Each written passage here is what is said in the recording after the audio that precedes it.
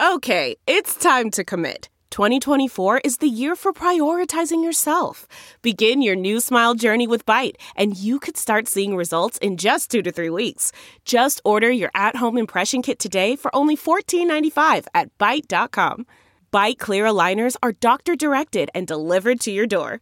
Treatment costs thousands less than braces. Plus, they offer financing options, accept eligible insurance, and you can pay with your HSA, FSA.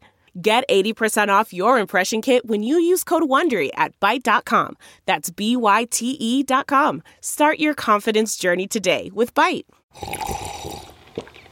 That's not just the sound of that first sip of Morning Joe. It's the sound of someone shopping for a car on Carvana from the comfort of home. That's a good blend. It's time to take it easy, like answering some easy questions to get pre-qualified for a car in minutes.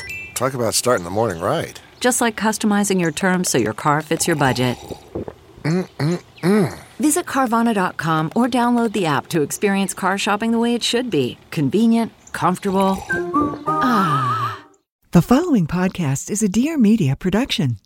Hi, friends. So today we are re-airing a very popular episode from 2022 about buying things, thoughtfully. We're talking about shopping in person, the journey of sourcing a great made in America whisk, classic stuff, souvenirs. The last great thing I bought in person was a set of vintage coupe glasses from the stunning new Big Night location in the West Village, which I just felt like it was one of those things that I wouldn't have bought if I didn't go to the store and see them and just feel like, it was just like fun. I saw those glasses and they're beautiful and quite special. Quite special. How about you? What's the last thing you bought in person that you were excited about? I had a really good shopping experience at Bon Bon, which is a candy store in New York City. I took Cam to get some Easter candy. The candy is exceptional. The experience was, as I said in the newsletter, the stuff that core memories are made of. It was just like watching him do the pick and mix by himself and then sitting outside of the store, like planting ourselves on a little grate on the sidewalk and him just eating it with his scooter. I loved it. I loved everything about it. Oh my God. I love it. Obviously, we want all of your thoughts on this stuff as well. Love a voicemail, 833-632-5463.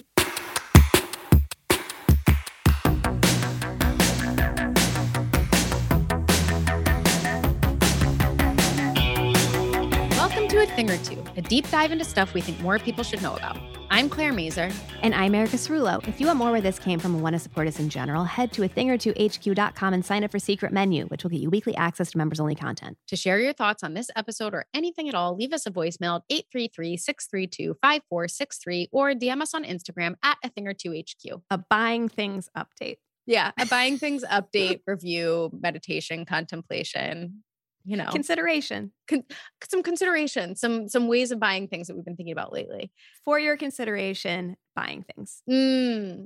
For your consideration, shopping in person. For your consideration, shopping in person. Actually, you know what? This one I will take further. Letter of recommendation, shopping in person. It's great. We both have done some in-person shopping recently. Mm-hmm. I have learned it is a joy. It really is a joy. Like, I feel like I've been kind of down on shopping, and especially on the things I was finding while shopping on the internet. It just felt like a slog. It just felt like not very inspiring, not very exciting. Like, every now and then, of course, there was something that'd be like, well, that's special. That's cool. But like the act of shopping, I was like, do I even like it anymore? Like, do I even enjoy it? I mean, I love shopping online and I love shopping in person, but they're two fundamentally different experiences from start to finish. Yes. And I think I'd just gotten so accustomed to the shopping online, which is like a process, and it's like spending time and doing, and in a lot of ways, like doing research and like seeking things out. And at least I think in the way that you and I do it, it's not very compulsive, and there's like very little surprise. It's like just very going down a rabbit hole, like going through the process that you're going to use to get to find your answer.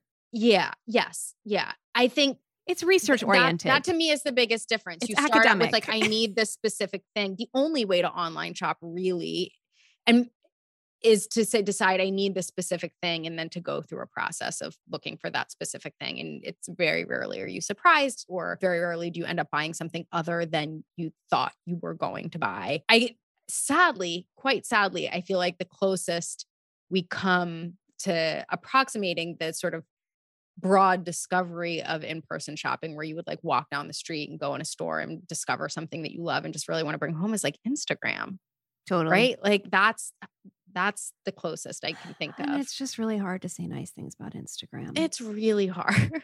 So instead Mhm. of doing Instagram, Yeah. go to a store. I mean, there's a lot of like just really basic things that are nice about it. The first one for me is just both the logistical and environmental mess of packaging and shipping and all of that. Shipping and receiving. Yeah. We have like a little caddy in my house, Mhm. these like hay plastic crates, and Yep. Thomas refers to that area. We now call it shipping and receiving because it's like that, it's where things go. Yes. It's where they come in, they go out, like, and Well, there's like, everybody's had this outgoing. experience Yeah. of like, since the pandemic, everyone has had to contend with so many boxes and shipping materials and taking up so much time and space in their house. And it's just straight up annoying, to say nothing of the like larger impact of all of it. And I spent a while in LA in January at my parents' house. And because LA is just a different type of town and you can drive and where they live is close to shops, I don't think I ordered a single thing online. And it was so nice to like not deal with the packages. It's so nice. Yeah. It's so nice. The other thing I will say that I have realized is a major thing for me in the difference between online shopping and in real life shopping is a lot of times when I buy something online and it ends up in my house, even if I'm not that excited about it, I end up keeping it because it's already in my house and it's a bit of a hassle to return it, or it's just like, it's here already. So it's like, I guess I own this thing now. Well, you don't want to be a bad host. You don't want to be a bad host to this thing. So it's like, I have had to try to shift my mindset to when something arrives, and this is most often with clothes, but with other things too, ask myself, like, if I was in a fitting room of a store, would I take this thing home? Or am I just going to keep it because it's already here? I think shopping online is a little bit like Married at First Sight or something, Oh, where it's like you feel very tethered to this thing that you don't even know, like you've never even interacted with, you've never even had a date, but then this thing comes into your house and you're expected to just like have it a little bit forever. wow. It's yeah. fine. And you're like, it is perfectly nice. There's nothing wrong with it, but are you excited? I always think of, there's this quote that I saw in Cup of Joe once, and it was like, the test of whether or not you should buy the clothes is whether or not they make you want to do a little dance. And I think that's so true. And I also think we need to try to apply that to our online purchases. When you open it, does it make you want to do a little dance? If not, send it back. You don't need to own stuff that you just feel fine about. I have told you about this episode of the Ezra Klein podcast I've listened to. Yeah. And it was an interview with the novelist Ruth Ozeki, who we both just love and think is amazing. And she's been on this podcast too. She's been on this podcast. We beat you to it, Ezra. Classic us. Yeah. And her new novel is called The Book of Form and Emptiness. And it talks a lot about things. Like things are a central character, really, in the book. And one of the topics that she and Ezra discuss are just like ownership of things. And like this urge we have as humans to like want and desire and seek to acquire things.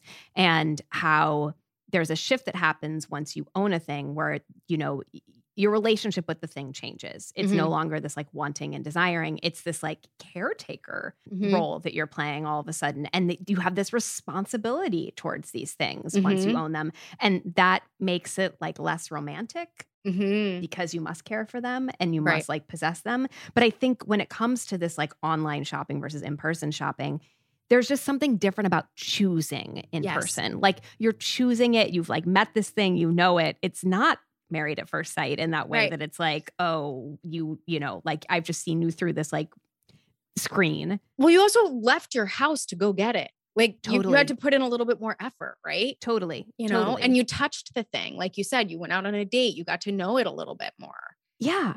It really, I mean, we've talked about this before, that I return a lot of stuff I buy online, and that also is an environmental and like economic retail disaster. But the flip side of that is, if we are in a position where we have to buy most things online for whatever reason, are you just acquiring all of this shit that you don't want? Yes. And I do think, these things are so specific to where you live, right? And a lot of people just like can't access things. And even like I said, like in New York, it's a lot harder because you're not in a car to, schlep stuff around. But I do think if you can make the effort to leave your house and go get a thing, it's ultimately a better experience. The other part of it is that if you don't do it, then less and less places are going to exist. Well, that's exactly. And that's why right. Like it's just creating this cycle of, people are shopping online and not in person. And thus there are no shops. And then you keep doing it to the point where there's no place to buy paper towels in your neighborhood. Right. I mean, oh gosh, we got to do a separate episode on groceries and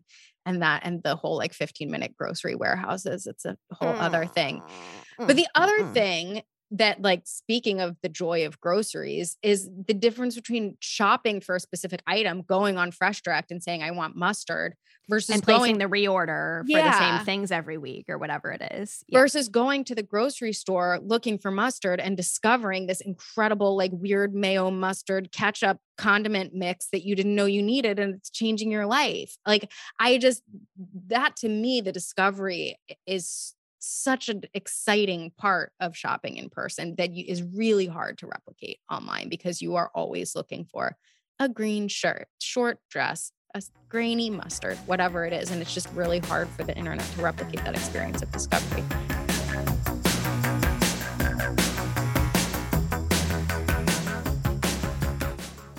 Thank you so much to Shopify for sponsoring today's episode. I feel like we've done a lot of talking about how much we love and have loved for a long time Shopify as business owners and entrepreneurs, and how much it has meant to us throughout the years in supporting our various business endeavors. I don't feel like I really talk enough about how much I love Shopify as a consumer. It is just an easy checkout process, and how annoying it is when it's not. I love that they have the shop thing where sometimes you can just like sort of check out with one click. I like that there's a lot of autofilling of address stuff. It knows how to get people. You just know where all the fields are too. You just know where they are. You know where the coupon field's going to go. You know where when the shipping's going to pop up. That's nice. There's just a sense of relief when you hit checkout and you land on that Shopify template. It feels good. I'm like, I know we're going to get in and out of here easily. I'm going to be taken care of. And I feel great about that. It's a little bit of an, Totally. Shopify is the e-commerce platform revolutionizing millions of businesses worldwide, no matter what you're selling. Shopify simplifies selling online and in person so you can focus on successfully growing your business. Shopify covers every sales channel from in-person POS to an all-in-one e-commerce platform, and it even lets you sell across social media marketplaces. Packed with industry-leading tools ready to ignite your growth, Shopify gives you complete control over your business and your brand without having to learn any new skills in design or code. And thanks to 24/7 help and an extensive business course library, Shopify is there to support your success every step of the way. Now it's your turn to get serious about selling and try Shopify today. This is Possibility powered by Shopify. Sign up for $1 per month trial period at shopify.com/a-thing-or-two, all lowercase. Go to shopify.com/a-thing-or-two to take your business to the next level today. Shopify.com/a-thing-or-two. If you like this podcast, you will definitely like Bad on Paper. And if you like our conversations about romance on this podcast, you will super, super like Bad on Paper. The hosts of this chat show, Becca Freeman and Olivia Mentor, are like huge romance rom-com fans. They even did a recent episode on sort of like niche erotica and did reviews of that, which I feel like is like, I don't know, that's like the next terrain for us. Yeah. We got to start reading the Goblin erotica. Totally. New episodes drop every Wednesday. They are huge readers and they talk about books on every single episode. So if you're just feeling like you need book recs that aren't coming at you on TikTok or whatever, this is a place to get them. And listeners say that it just feels like having a glass of wine with your best friends, which I think is just like the ultimate review for a chat show. Truly. What is better than that? Yes. Both hosts are also currently writing books. So they give you updates on that process in case that's curious and interesting for you. And there's a huge back catalog. So you don't have to be like, oh, I got to start at the beginning or anything like that. Just, try the erotica one, see how it goes, whatever. It's a classic you may also like situation. If you like this, you may also like that. Let's get it going. Let's get it going. Listen to Bad on Paper. Welcome to Barely Filtered, hosted by us. I'm Aurora Culpo, star of the HBO Max show, The Culpo Sisters. Don't tell my sisters I said so. I'm a recently divorced mom of 2 living in Los Angeles with my ex-husband. I'm part granola mom, part glamorous jet setter. I'm Kristen Gaffney, also a mom, a startup nerd who modeled for Sports Illustrated Swimsuit and the founder and CEO of Super True. I also like to microdose my coffee before I hit up carpool. Welcome to Barely Filtered, our safe space. Here, we discuss health and wellness, becoming a grown-ass woman, and what's going on in this crazy world. And while we don't agree on everything, we do agree on this. We want you to live your best life. There were 2 experiences recently that made me realize that I like shopping and like shopping in person again. I will start with the like less ridiculous one, which is I was in Soho a month or so ago and just like bopping around a little bit, and I went into the Real store and it was bumping. Like it was just so many people, like really like just like in the racks, you know, like really like, and like pulling things out and showing their friend, and like in that like classic like going shopping way. And I think because of the kind of store that is, because there's only one of things, because, you know, you don't know if somebody else is going to scoop it up. Like it does have that energy that is just like inherently more vibrant than going to a different kind of store. They also, I haven't been to the one in New York in a while, but I recently went to the one in LA, which is like, it's the size of a department store. It basically is a department store because they have home, they have men's, they have kids, everything. It is impeccably merchandised. It is wild how well it is merchandised. And when you think about the fact that they don't know what products they're getting, and there's only one of things, and still somehow they make it look so good, it's really a feat. Like whoever is doing it is at the top of their game. Totally. And I think on top of that, because the merchandising is so good, the experience of shopping it is so different than shopping the Real online, which is an experience I actually enjoy. And you and I both look at, you know, sets of brands and follow that kind of stuff on the Real. But this, I go and I'm like looking at sections of clothing and just like discovering things, which is not something I'm doing with the e-com experience, and like not something I do on the e-com experience most places. No, my e-com experience of shopping is so clicking off the brands I know and like on the filter page. It's regimented. Yeah, exactly. And it's a bit arduous. I mean, I really wanted a dress to take on vacation, never found one, but it was just clicking through pages and pages of dresses sorted by price until I got to a point where I was not willing to spend that much. Like that's a depressing way to go about it. And by the way, like it's a bit joyless. It's a bit joyless. Also, like the irony is not lost on me that 2 women who started an, you know, e-com company are railing against online shopping, but you know, you know, I think we were trying to do something and that didn't feel quite like clicking through 10 pages. With varying degrees of success. No, you're right. The other experience I had recently was on my vacation. I had an afternoon in Milan, and I am blessed with a husband who thinks that shopping at interesting concept stores is fun. And like, he doesn't love shopping in general, but he appreciates like shopping as like, he appreciates like fashion as like an interesting cultural thing. Yeah. Yes. Fashion is cultural tourism. And so he likes a multi-brand retail experience. And Milan has some good ones, including Ten Corso Como and Milora. And these are like, you know, these ideal experiences, right? These like beautifully designed spaces, racks that have like a mix of brands that, you know, you're not shopping in like this designer section. Right.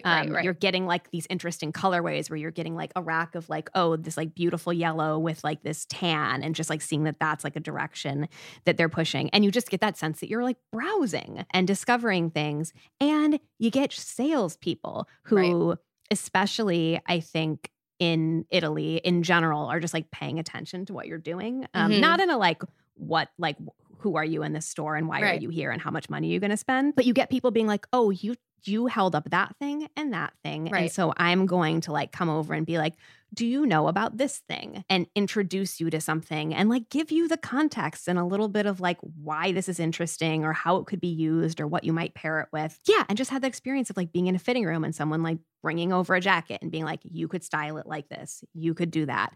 That's like very different than looking at pictures on a website. I was so proud that I bought so little online when I've been in LA. I really liked the idea of committing and saying, yeah, like I'm interested in that just as an experiment to say, I'm not going to shop online for a month and just see what I buy, what I don't buy, like how it impacts my life. And then when I really started to think about it, I thought, at least in New York, I think it would be really hard to pull off. I mean, I guess it depends on really what my needs are. Maybe if I didn't have a kid, it would feel a little bit easier.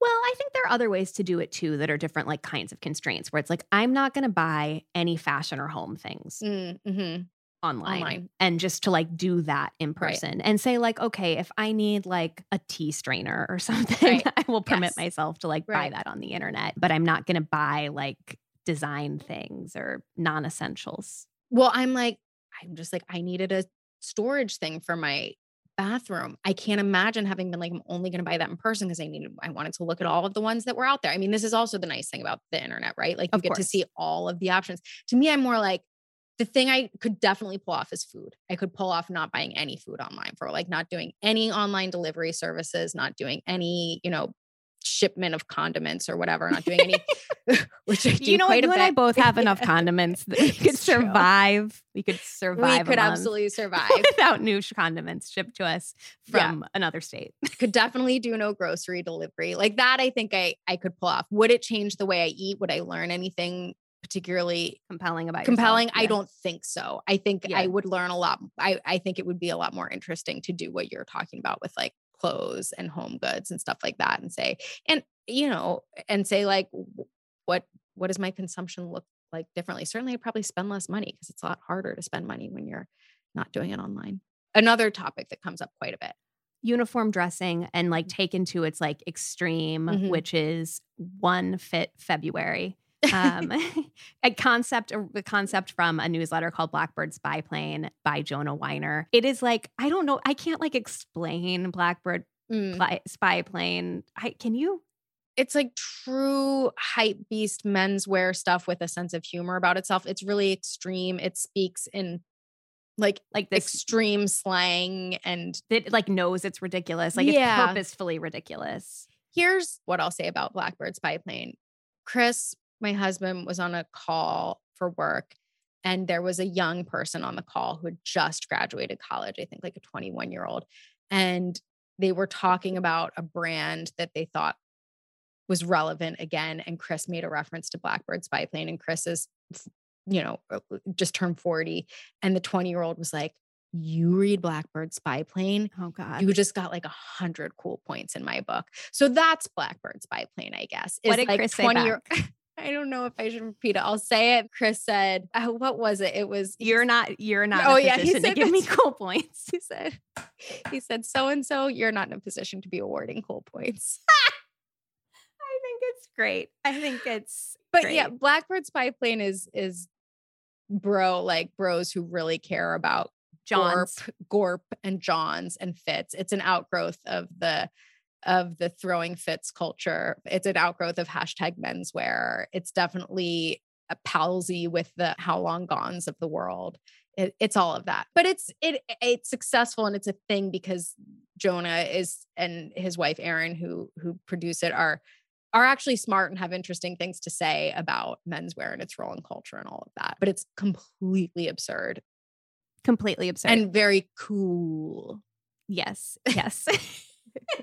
That's actually my only way of describing it. Is so cool like that. So something that they started doing this year was this idea of One Fit February, OFF, off. And the setup, I'll read you. And this is, I cannot, there's no way I can make this sound not ridiculous. So apologies in advance. Yeah. Jonah writes, I've long been fascinated by the type of person who can lock in a popping uniform and then just ride it out for the rest of their days on some Bill Cunningham, Steve Jobs, Karl Lagerfeld shit. I sometimes wish I was one of them, and maybe one day I will be. I'd like to add to this Elizabeth Holmes, who just feels like so extremely timely right now. Yeah. But then he goes on. It's also because there's an element of the uniform mindset that I really don't relate to, at least as it's been enshrined in a cheeseball Grussel culture, 10 Secrets of Rich Productive Geniuses style rhetoric, which is about trying to free yourself from the, quote, burden of caring about clothes so that you can focus more efficiently on more important business success win activities. And if we believe one thing here at Blackbird Spy Plane, it's that caring about clothes is not a burden, but a joyous and very cool thing to do. Whereas Grussel culture's stock and trade is an anhedonic, bozo outlook on life that we want nothing to do with. It's so great. So basically he, in this intro email, lays out like how he's going to approach One Fit February, and he gives himself a couple pieces. Like it's there's not like even layering happening. Yeah, There's exactly. Like, they live in the Bay Area, so they don't need as much climate flexibility as some others might. But yeah. But then he follows up at the end of February with a recap on his learnings. And he says, I will probably never do this shit again because it drove me kind of crazy, which was just helpful to know that, there are some of us who just, it's not for us. And I did like the framing that like, getting dressed isn't a burden, and that it's joyous and fun, and especially if you lean into that part, which I feel like I've been trying to like remind myself of, like this. Yes, it can be those things. Michael Williams of Continuous Lean also wrote about uniform dressing this week, and he's like, it's funny because he's also very much like a major voice in the hashtag menswear community, but he's sort of the opposite end of Blackbird's biplane, like takes himself very seriously. And this is like not funny to him at all. You know, no humor in it. It's not, no humor in it. No. Both of these voices are ridiculous, and both of them have something useful to say and value to offer in different ways. We like them both. Yes. And we make fun of them both. So Michael Williams writes, my view on uniform dressing is different than the Steve Jobs thing. He wanted to eliminate having to make decisions about what to wear. My personal uniform inspiration comes from guys like Mickey Drexler, Andy Spade, and Stephen Allen. My move towards uniform dressing is about finding the clothes that best represent my personal style and building a stable of those garments which work best for me. So refine your closet to just be the clothes that work best for you and only wear versions of that stuff. This approach creates a safe yet high-performing wardrobe. That's the goal. Which, again, like a framing that really speaks to me of like, right. Like, I mean, I obviously not having to make decisions appeals to me, but I think it's also that we all know that at least at a certain point in your life, there are the clothes that look best on you. And those are the clothes that look best on you. It would behoove you to sort of stick to them, or it's like, there's a reason you're always drawn towards them. Right. Totally. Well, it means you also get to reject when like cold shoulder shirt is a thing. Right. You get to just be like, it's not relevant to my life. Like totally irrelevant to me.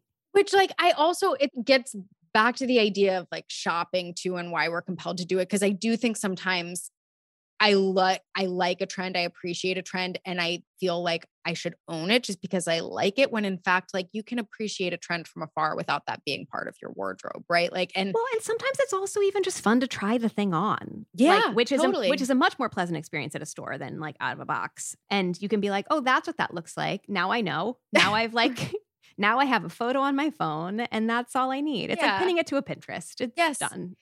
Exactly. I do think like we live in this era of personal branding where we feel more than ever that we have to express ourselves outwardly in this visual way to let people know like who we are. And so you do have this compulsion to be like, well, if I'm a fashionable person, do I have to like, and people think of me as a fashionable person, do I have to own XYZ current trend that speaks to me? No, you don't. You know, you don't. If you were going to do One Fit February, and I do think I have to say, I think February is a really good month for this because the weather is like pretty reliable, especially where we are. Although we did have like a 60-degree day in February. So right. But conceptually, February makes sense because there aren't like holidays that you're really dressing for. It's not like that kind of thing. Yeah. And the weather thing. But what would you wear for your one outfit? I mean, I do think I inadvertently commit to a One Fit February most Februarys because I am extremely committed to jeans and a crew neck sweater and boots. And that's Claire, the fatigue of February, is that by the end you're like, I never want to wear a sweater and boots again, but it is the only thing you end up wearing. Leandra Medine Cohen recently wrote a newsletter that I didn't read, but she Instagrammed the introductory line of it, which I really agree with. She was like, the ever present issue of no winter shoes look good with pants. But it's like why you always end up wearing jeans, because no winter shoes look good with pants, or frankly, like dresses really either. So it's just like, I don't even think to wear anything other than jeans and a sweater this time of year. Does jewelry have to be the same for this outfit? Like, is jewelry like part of an outfit, or is that separate? It's so funny because as much as I think between the two of us, I would struggle so much more with One Fit February than you would, but I would have, because I truly have worn like pretty much the same. Well, it's like a black or gray sweater and like these wide leg pants. Well, and as listeners of this podcast will recall, when I met you, the first thing I remembered about you was that you told me, like, in no uncertain terms, that you only wear black, gray, or pink. And that's like, you've always had a uniform mentality when it comes to dressing.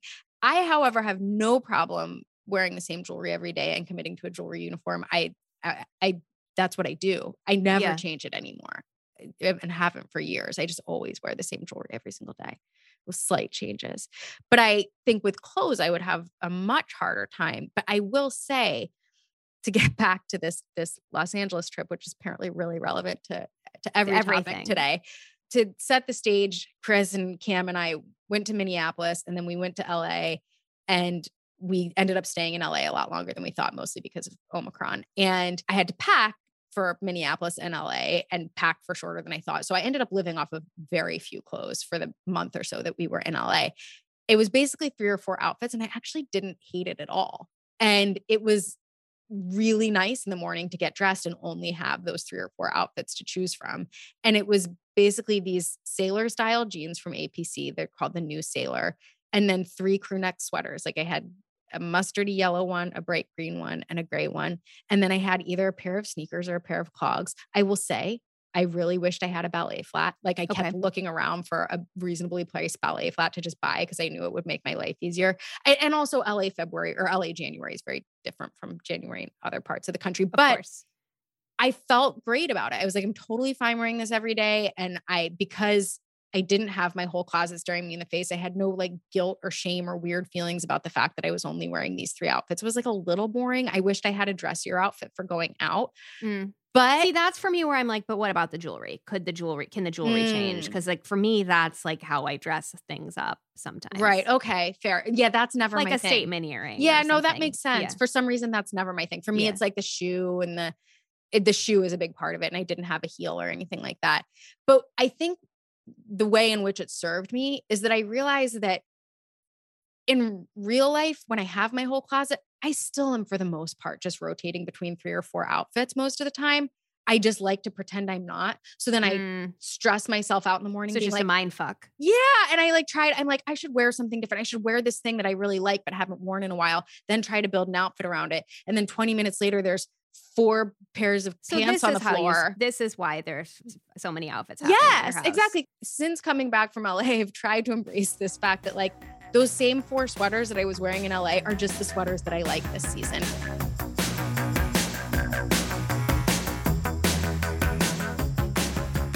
Okay, another thing we wanted to talk about, our friend Lindsay has been very committed to buying made in America for products where like it makes sense and she can find like a cool old manufacturer and just like also kind of giving herself the challenge of doing it. Yeah. Of like at least searching and trying. It feels similar to One Fit February in that way where it's like, Jonah was like, I'm just curious to see what will happen and how this will go and what I will learn. I think Lindsay's taken the same approach of like, let me just see what I can learn by trying to buy everything made in America. Yes, exactly. So I was asking her if she could like kind of explain her philosophy on it. And she said, so my feeling is I'll buy from anywhere worldwide, but I do want to make an effort to support cool companies, particularly Legacy, making stuff here. The discovery research of finding the single whisk made in the USA is kind of fun. Also, I've discovered some really cool stuff and interesting facts. All Clad is made here and so is Viking. There's this glassware company that I think everybody probably has something from, Anchor Hawking. Lodge remains so incredibly great and like 1/3 of the price of Le Creuset. I have more finds and tricks, but something about putting the time and effort in makes the small amount of stuff I have feel more special. It does cost more though. It's just like, I love this. Like, this is the kind of like online shopping that feels fun. Agreed. And yes, totally. I think it's also important to preface this with something that we've always said, which is like, made in America is not inherently better. There are plenty of labor practices and production practices that go on in this country that are reprehensible in the same way that in China, there are plenty of ethically made products and there are plenty of reprehensibly made products. So it's not about like that inherently something is better because it is made here. Although there are certainly benefits to buying things that are here, like supporting local economies and keeping manufacturing a part of our national economy and not shipping things from across the world 3 times on container, exactly, ship on boats. Environmental impact, a lot of these things. Yep. Yeah, no, but it's just like, it is like a really it is also just interesting, I think, to learn as Lindsay has what still is made here and what isn't, like what you can and cannot source. She has this list. I need you to like click this link, Claire. It's incredible. It's called stillmadeinusa.com. And it is clip art like you have not seen in decades. It certainly recalls Kate's Butter. It is, yes. I think it's the same, probably Webmaster. But like it's by categories. So you can look at toys and arts and crafts and tools and all of this. And one of the things that's really cool is that it like tells you where the company is based that makes the things. And so there's like context, which is super useful and fun. Lindsay spoke specifically about this like whisk that she found. And so in doing some digging, there is this like 60-year-old business in Portland, Oregon called Best Manufacturers. And there's a whole Inc. story about them that we'll link to. They're these handmade whisks. And in the Inc. article, they talk about just the challenges of being a Made America business. And there's a quote, "It's hard to sell a $12 item from Portland, Oregon to a consumer in Minnesota over the internet and make that a good sale for the end user," which I think is just like, these are good reminders. This is like interesting stuff. Well, and it's like when we all complain about the various things, ourselves included, that like we do or do not like about the retail experience. I think a lot of us just forget that it's really hard for retailers to achieve the retail experience that all of us have come to expect. Correct. And to still make a dime. Correct. I need to tell you about 2 journeys that we've gone on in my house that have seeking made in the US products. So one, do you know the company Libman, like mops and brooms? I feel like you'll recognize them. They're like all have that green, it's like that bright green handle. Oh, it feels familiar, but it also, it's like a very classic design style. Exactly. Yeah. Exactly. Okay. Yeah. It's like a very like classic broom and Yes. mop like aesthetic. Like when you picture a green handled one, this is like what it is. They're made in Arcola, Illinois. They have been since 1896. That is wild. Wild. Now here's the part that's like incredibly heartwarming. There's a Chicago Tribune article that I learned this from. The mayor of Arcola, Illinois, is this man, Jesus Garza. He immigrated from Mexico 28 years ago to work on the floor of the broom factory in Arcola. He then built a successful auto shop business, and now he's mayor. Wow. Don't you love it? I do love it. Don't you love Libman and Arcola, Illinois? I do. I love any company that's been around this long. And still making it in the same place. That's incredible. Incredible. We'll also link to a list of a bunch of companies that are still made in the US. A few that like felt like interesting and exciting to me. Crayola, Zippo, Burt's Bees, Benjamin Moore, Post-it, Herman Miller. Well, I'm not surprised about Benjamin Moore because it's really hard to ship paint overseas. Yes, that's true. Yeah. That's true. Hanky Panky, I had forgotten about. We interviewed the founders for our book. Yeah, all made in America. Yeah. Made in America underpants. Yes. It's exciting. It really is. That's exciting. I love that company. Yes. We also got an amazing email about shopping from a listener. Specifically shopping while traveling, which just like felt like, like very sort of like related to all of this and like, how are we thinking about it? Are we going to read the whole thing? I kind of think we have to, Claire. I mean, the subject line is really good.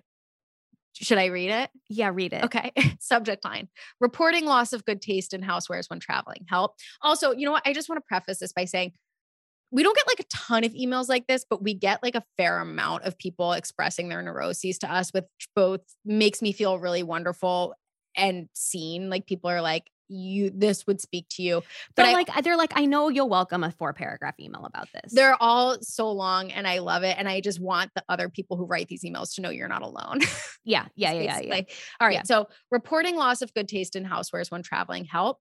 Hello, you wonderful creatures. I have listened to the pod since the beginning. I'm a former customer and I love you both from afar. I live in Greece, but have traveled very widely and have spent long stints abroad. I'd like to think I have great taste, which has evolved over time, but I can't help feeling jealous whenever I visit someone's home who has brought back wonderful little or large things back from their travels. Why? Because no matter where I've been or how long I've stayed there, I always bring back absolute trash. I really don't know why, but it happens to me every single time. I've never once managed to bring back something I can integrate into my home or just simply actually like out of context of whatever country I've hauled it back from. This does not happen to me with clothes or shoes. It only happens with houseware. Do I get too influenced by my surroundings and bring back stuff that's not really me? Perhaps, but I've also done the opposite. For example, after 2 months in India, I somehow circumvented all local influences and brought back something that seemed an unusual find at the time, but looked totally trivial and like something I could have picked up in any run-of-the-mill European store once I got back home. Don't know what to tell you. It's been a consistent problem. I'm dying to know how you guys shop while traveling, what kind of things you bring back or buy as gifts, and how you manage not to hate what you've acquired once you're back home. Any all-time favorite travel acquisitions / conversation starters dotted around your home you'd never part with? Thank you and love your work in any and all forms. Des. I think my favorite line, if I had to choose one, is don't know what to tell you. Do you want to know what this brought to mind for me? Tell me. Des, I have a very similar experience, but not when it comes to shopping while traveling, but when it comes to composing a salad at a salad bar, like I can make a salad at home just fine. But if I just never would have guessed that's where you're going to go. But like everything she said, I'm like, I have been there exactly at a make your own salad bar, or like the thing at the deli where they make the salad for you, where it's like, I know what I like. A sweet green you couldn't possibly. Yeah. Like I know what I like. I know what tastes good to me and generally like what tastes good together, but get me in front of one of those things where they have a metal mixing pick bowl. your own. Yeah. I am fucked. And I never like it. And this has been a problem for me since high school, when there used to be a salad bar at the cafeteria. I'd always make the grossest salads. And it's like, and I truly, the don't know what to tell you resonated so much with me, because that's how I thought. I was just, I don't know what to tell you. It has and always will be a problem, and I have no explanation for it. So does I relate, not to this specific thing, but I know this feeling of just being like, this will always be my inexplicable problem. Oh God. Oh, I love it. I love it. I love it. Anyway, back to Des. Yeah. Okay. Can I suggest that Des start with something that's like lower stakes, where she's not pinning so much like aesthetic, like, is it me? Is it right? Is it like this magical thing that's going to look great on like a dresser or a shelf or whatever that says something about me and my journey, whatever. I love acquiring like truly mundane shit while traveling that are like little household items that I'll use all the time and that'll make me think of that trip. Like I have this strainer that I got in Hong Kong from Muji it's just an exceptional. It's like, it's a strainer that sits in a metal bowl perfectly. So you can put like berries in it and whatever. That's and great. It's just like, it's just perfect. It's perfect. I haven't seen anything like it since. And I use it all the time. And it like always reminds me of that. I bought a butter dish in Barcelona, which is like a little designy, but it's like not, you know, it was like, oh, we need a butter dish. Right. This is like a nice thing. I don't know. It's like, it also sometimes just feels more fun and a little bit more like you're genuinely experiencing a place to go to the grocery store or the hardware store or like the restaurant supply or like whatever it is, and to have those shopping experiences versus like the decor stores or whatever. Absolutely agree about grocery stores. God, I love going to grocery stores when I'm traveling.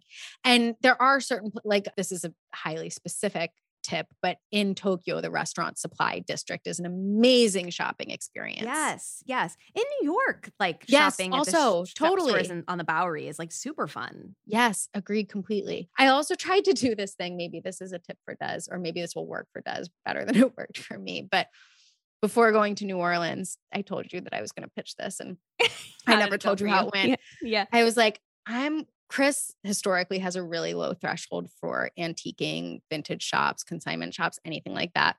So on the way to New Orleans, I was like, and New Orleans is known for having a really amazing antique and vintage stuff. And so I said to him, I just had this idea that we start a tradition where like we together. Incredible framing. Yeah, keep going. That was really what got him. And I didn't know that was going to be the thing, but I was like, we start this tradition where like together we always pick out one vintage or antique or secondhand thing on every trip. And that's just like the thing. We always bring home something antique.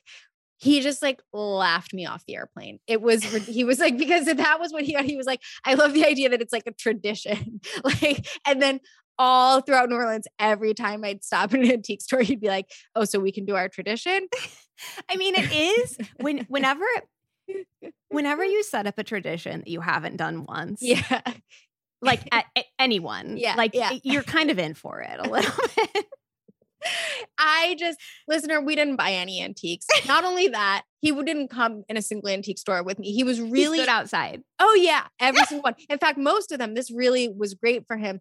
They're in traditional Southern style. Most of them had rockers on the front porch. So he just had like a rocking chair to sit in. And anyway, you could try making it an activity with. You could try starting a tradition. You could try starting a tradition. Hasn't worked for me, but doesn't mean it won't work for you. Yeah. Something I've started to do is making a list of things that I would like to like mostly home stuff, but like I guess clothes stuff too. I have like a list of like things that should I see something that like fits this bill, I would like to acquire. And you and I both have just like, when it comes to like pretty little decor things, I don't really buy as much of that on the internet at this point, or even like shopping around New York. It's like really travel stuff. I have enough of that stuff. And because my age, also after of because a kind. we ran a business. Yes. It sold a lot. I acquired so much of it. I don't need any of it anymore. So I see a ton of it I like, but it is really, really rare that I buy it unless it is traveling, because when you're traveling, it comes home with a special meaning. That's right. Yeah. That's right. What are a few things that you have purchased while traveling that you feel especially strongly about? The two things that immediately came to mind when I thought about this shared something in common, which is that they were a collection of things that I got to pick out. So one are these mismatched bowls from Hakkasan Porcelain in Tokyo, which is this incredible porcelain shop in Tokyo. I also have found it really challenging to find their stuff online. So it that does really make exist it online. more fun, but they have all of these bowls with all these very disparate, different, intricate designs. So it was really fun for Chris and I to like have all the bowls and be like, okay, we're only going to pick 12, and which ones do we want? And which ones go together? And which ones do you like, you get to pick one and I get to pick one. And I have that fun memory of that. And the other is similarly these Otomi embroidered placemats from Mexico City, from one of the flea markets there, where like they're all different colors, and I put them out on my table and I think of them every time I see them. I think of that trip every time I see them out on the table. I will say they're like falling apart at this point, and I've had to just embrace the fact that like that's okay, and they're replaceable, or I won't replace them, but they're just serving their purpose and they're living their life. They're living their life. And also you can find those ones online, but like I do love that I have the memory of them. Well, I mean, I do think acknowledging that like you can find a lot of things on the internet at this point, like it or not, is probably healthy. Just maybe like that's making things harder for Des. Maybe she's trying to find things that you can't find online. Right. Which is really hard. I mean, I feel like there is this a little bit of pressure when you're traveling to be like, oh, I want to like bring home something special. And then you're putting this like weird pressure on yourself to buy something that maybe you don't want, or that isn't right for you, or that you just don't need. And there's something you can like noodle on a lot of things basically and acquire them later, probably on the internet, probably from Etsy. Like, yeah, there is a way to go about doing that. Like I really liked some of the Capodimonte porcelain when I was in Naples, and they're just like, I didn't do a lot of shopping while in Naples. And some of the stuff that I like is the more vintage stuff. And the thing that I like the most is on Cherish. Right. And it's still going to make me think of Naples, because that's where I like discovered it. That's where you learned about it. Exactly. Yeah. Exactly. And where you came to appreciate it. Yeah. Yeah. I think that's a great point. Like you can learn about this stuff on a trip, buy it elsewhere, and it can still have meaning about the trip. I also think you just have to embrace the eclecticism of the stuff you acquire while traveling, and just know that your whole home's not going to all be, perfectly matched. Yeah. I don't know, but I think that Des probably also suffers, to bring this back to packing once again. For you always say that you think my packing issue is that I think I'm going to be a different person when I go to a different city. And maybe Des thinks she's going to be a different person when she comes home. Yeah, totally. It has deep psychological roots, this issue. Like not being able to make a good salad at a salad bar. I love it. I absolutely love it. All right. That's the show. Hi, Claire and Erica. Longtime fan here. I'm just catching up on old episodes, and I heard you talking about Helen Hoang's delightful romance novels in a episode from a few months back. And I just wanted to call you in on some inclusive autism language. So I am similar to Helen, a person who discovered I was autistic when I was in my late 20s, and I learned a lot about kind of the best language to use around these things. So rather than saying high functioning and low functioning, typically in the autistic community, we say people with higher or lower support needs, because it is, a spectrum in the sense that everybody has different support needs in different areas, and one is not, of any sort of higher value than another, and those functioning labels tend to have more damaging sort of connotations. We don't use the word Asperger's, which I think you even said, because the man who that is named after is a Nazi, essentially, so we try to stay away from that. And also, rather than saying a person with autism, typically people who are autistic use the phrase that they are autistic, because it is an identity and a neurotype rather than a disease. But anyway, overall, thank you so much for including Helen Hoang's book in your conversation, and I hope this was helpful. It's definitely language that I've learned a lot about recently, and yeah, so hope that helps, and love the pod always. This has been a production of Dear Media, and we are so grateful to the talented team over there for helping us make this podcast happen, especially to our wonderful producer, Allie Slice.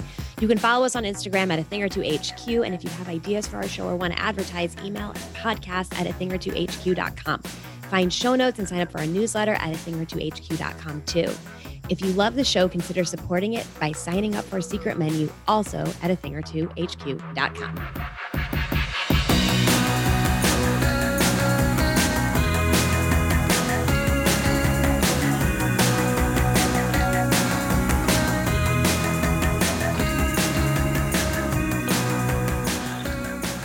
Please note that this episode may contain paid endorsements and advertisements for products and services. Individuals on the show may have a direct or indirect financial interest in products or services referred to in this episode.